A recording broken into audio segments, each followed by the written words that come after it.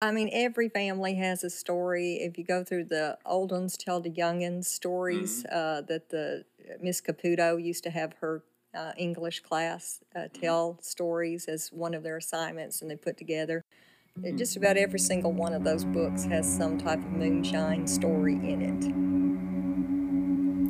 it. Episode 8, Cold Springs and Cold Cases.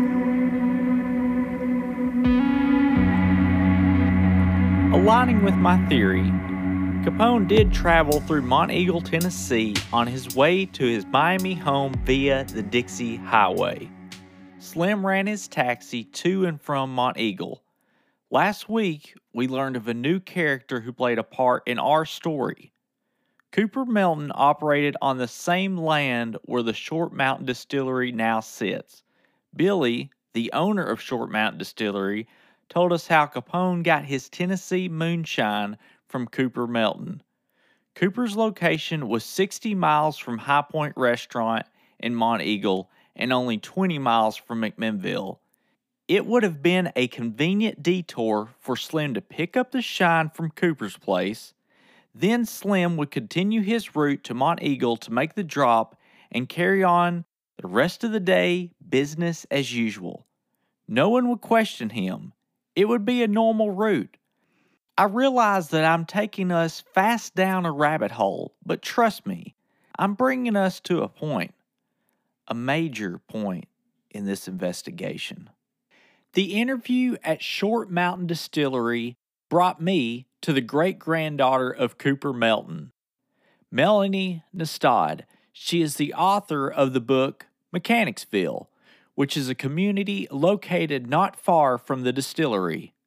So I got back on that same road, Short Mountain Road. I took a right down a gravel road, which was a mile or so from Short Mountain, and located to my left was a log cabin, and suddenly it was like I had taken a turn through a wormhole and I had ended up in the early 1900s. The houses, the road that I was on, a cemetery, everything was a step back in time. I finally reached my destination, which was a quaint Methodist church dating back to the early 1800s. Melanie and her husband let me into the church where we would be conducting the interview. The church that you're sitting in now, it's been around since before 1825.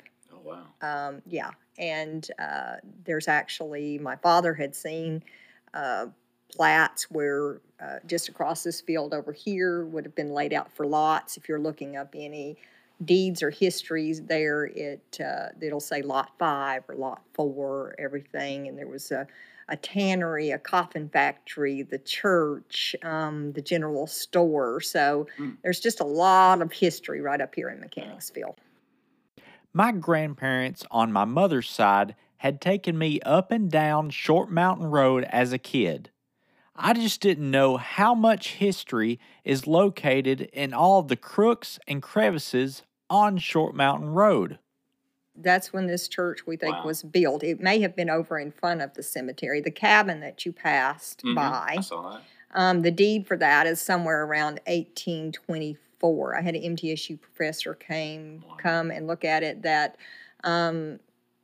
specialized in log cabins, and he said, yes, the way it's pegged, the way that it's built is well into the early 1800s. So possibly could have been here as early as Indian Territory.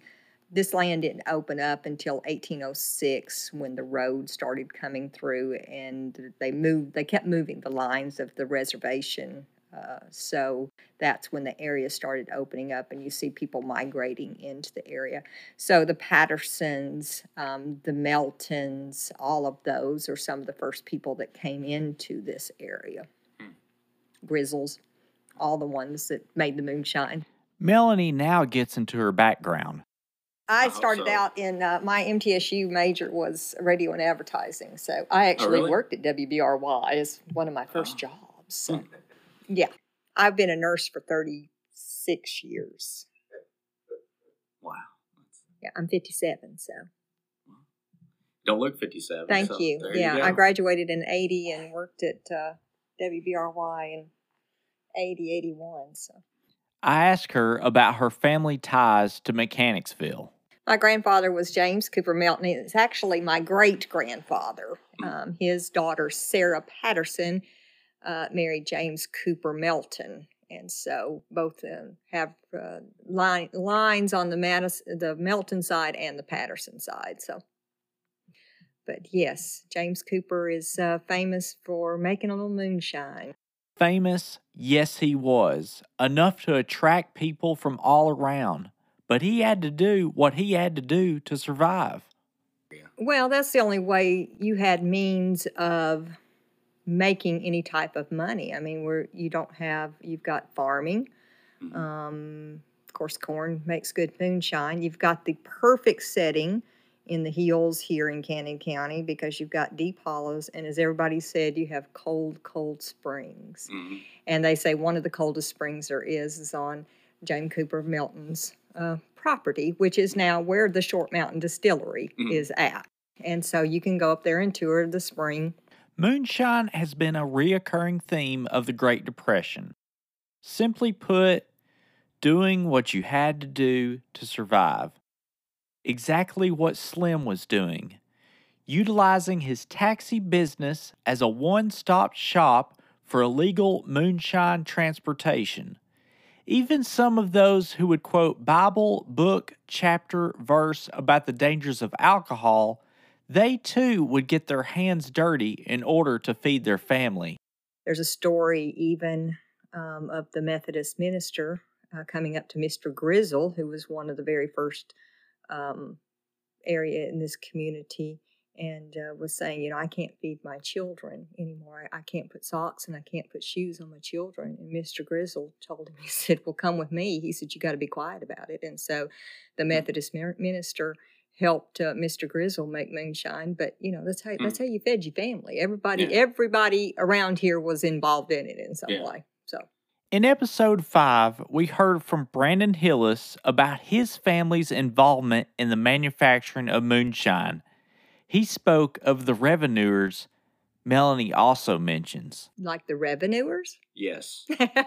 All the time. I don't know any particular story, but I know they frequented his property a lot. Now, my uncle, Ray, or Billy, one of them, the story is that he could run so fast that he would be running from the revenues, and he would take a rest on the fence pole waiting for him to catch up, and then he was like, hey, I'm over here, and then he'd take out running again. And then another one of the neighbors, Mr. Patterson, he was running from the revenuers. And, of course, we've got these nice little hills and hollows, so if you go and jump onto a tree that's kind of down into a hollow, you can skimmy down the tree there. And that was his great mode of escape there for a while. Except one time when he did it, the revenuer was at the bottom of the tree waiting for him. So the revenuers were so feared that they had people dreaming about them. Revenuers were chasing people even in their dreams. Yeah, you were talking about the revenuers. Another Miss Grizzle, I think it was her husband had been caught, and he came apparently in later that evening, or I guess after being released, and she said something to the effect of, oh, I had dreamt last night that they were coming. I had dreamt last night that they were coming. And he says, I wished you'd really told me that dream before now. Oh, man. So bad timing, but. Take a minute to listen to a word from our sponsors. Hello, fellow crime dogs. My name is Eric Phillips, and this is my co-host and hetero life mate, Robert Prestige. Hey, what's up, guys? We are here to tell you about our true crime podcast, Find Me in the Dark. Find Me in the Dark covers all things true crime: mass shooters, serial killers, spree killers, one-off murders, family annihilators, missing persons, kidnappings and cold cases, and many other insane stories. We do deep dives into history's most incredible mysteries and discuss the darkest sides of humanity. Two best friends that are obsessed with true crime and want to share these stories with the world. We release one episode every 2 weeks, covering a brand new crime every episode. If you like crime and like hearing two best friends discuss the ins and outs of the world's most devious human beings, like and subscribe on Facebook, Podbean, Stitcher, Spotify, Apple Podcasts, and YouTube. We look forward to talking crime with you. Thanks for listening, and stay safe. Now back to Moonshine Murder and Mayhem Podcast. I'm sure that they did. Now, there is a 1934 Canon Cougar. I wish I had the copy of it. My sister has it, and it's important to her because there are two stories on the very front page about two different steals that the revenuers had found and chopped up and dispensed of.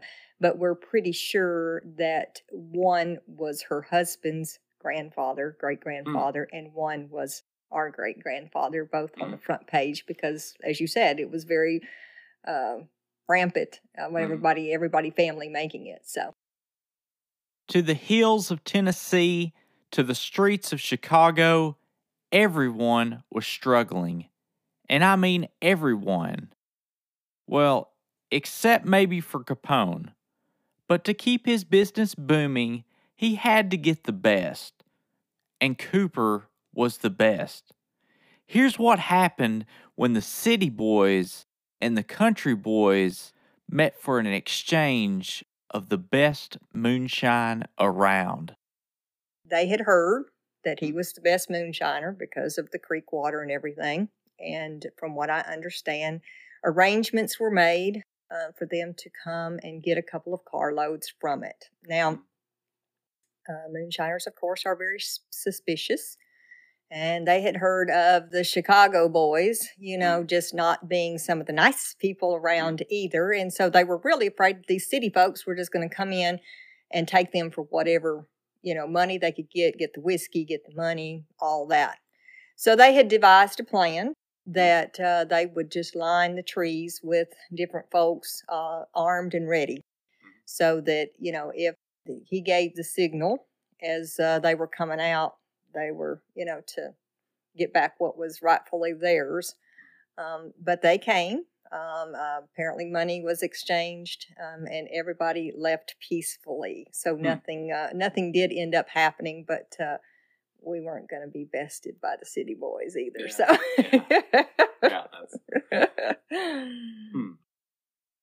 Cooper was the best moonshiner in Tennessee.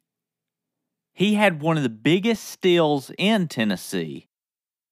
Cooper, like Slim, was killed in the process of dealing moonshine.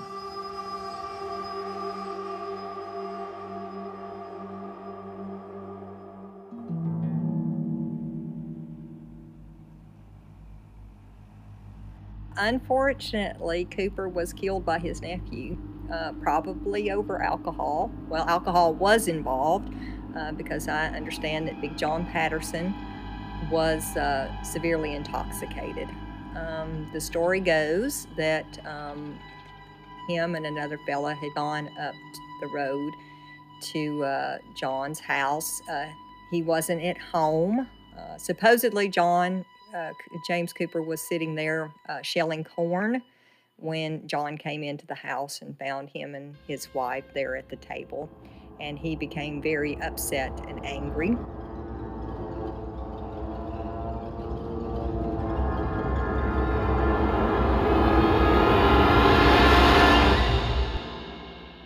And proceeded to hack up his wife and kill my grandfather.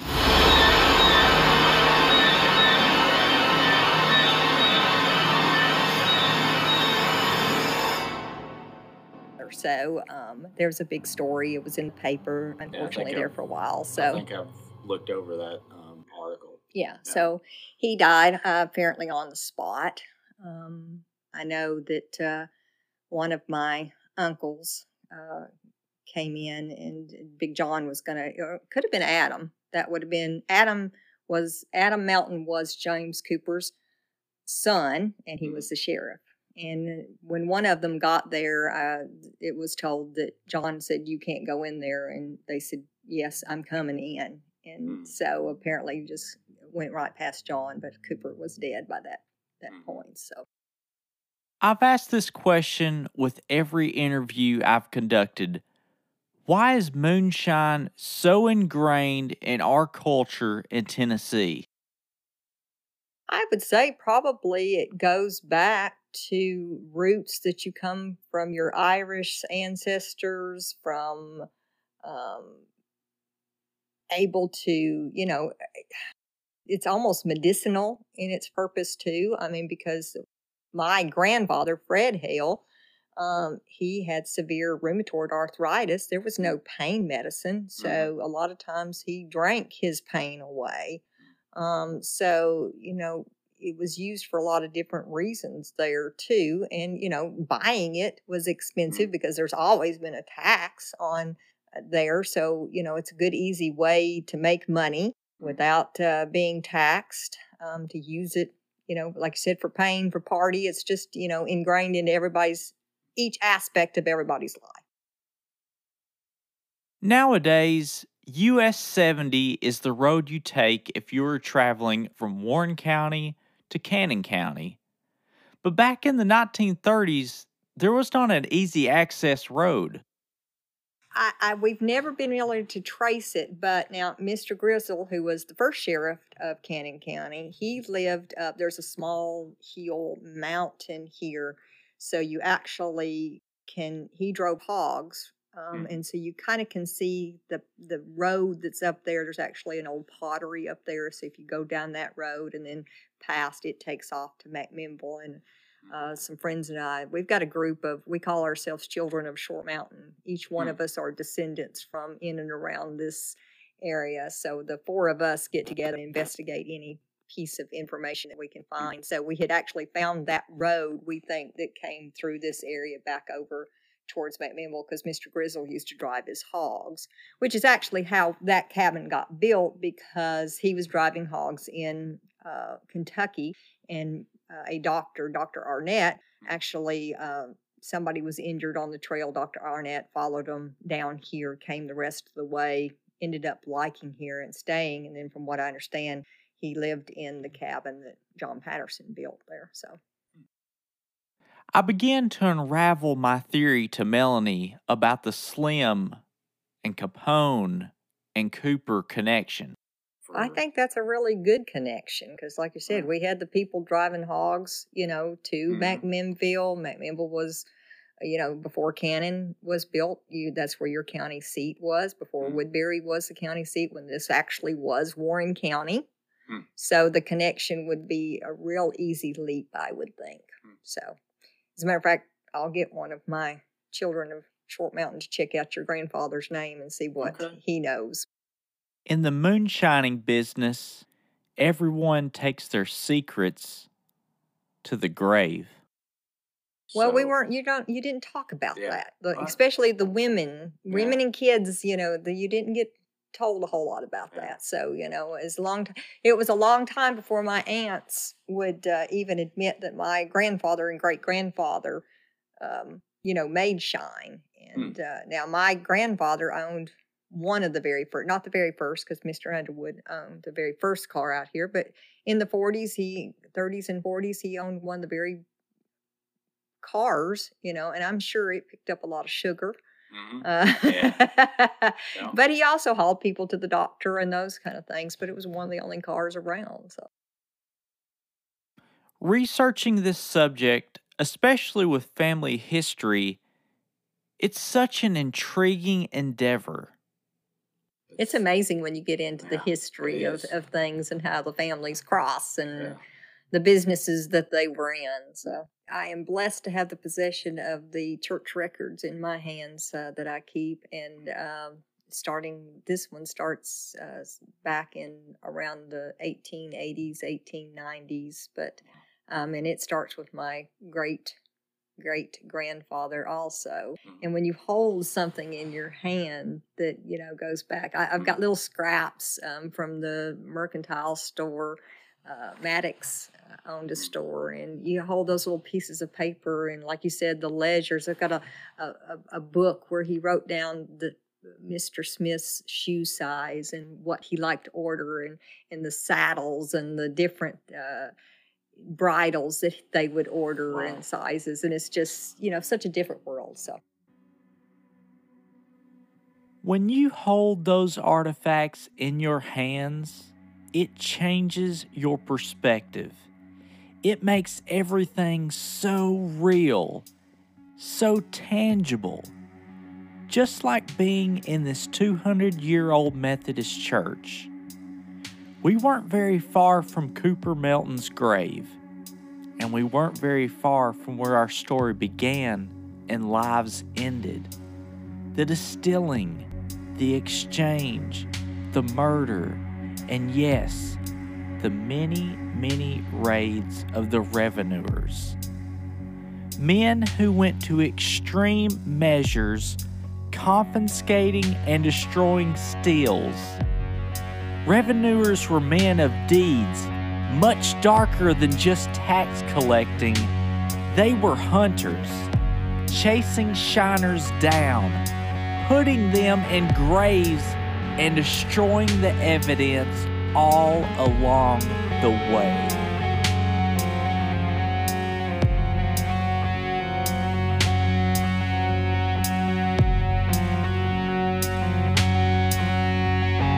Thank you for listening to the Moonshine Murder and Mayhem podcast. If you have any information, please contact us at moonshinemurderandmayhem@gmail.com or message us on the Facebook group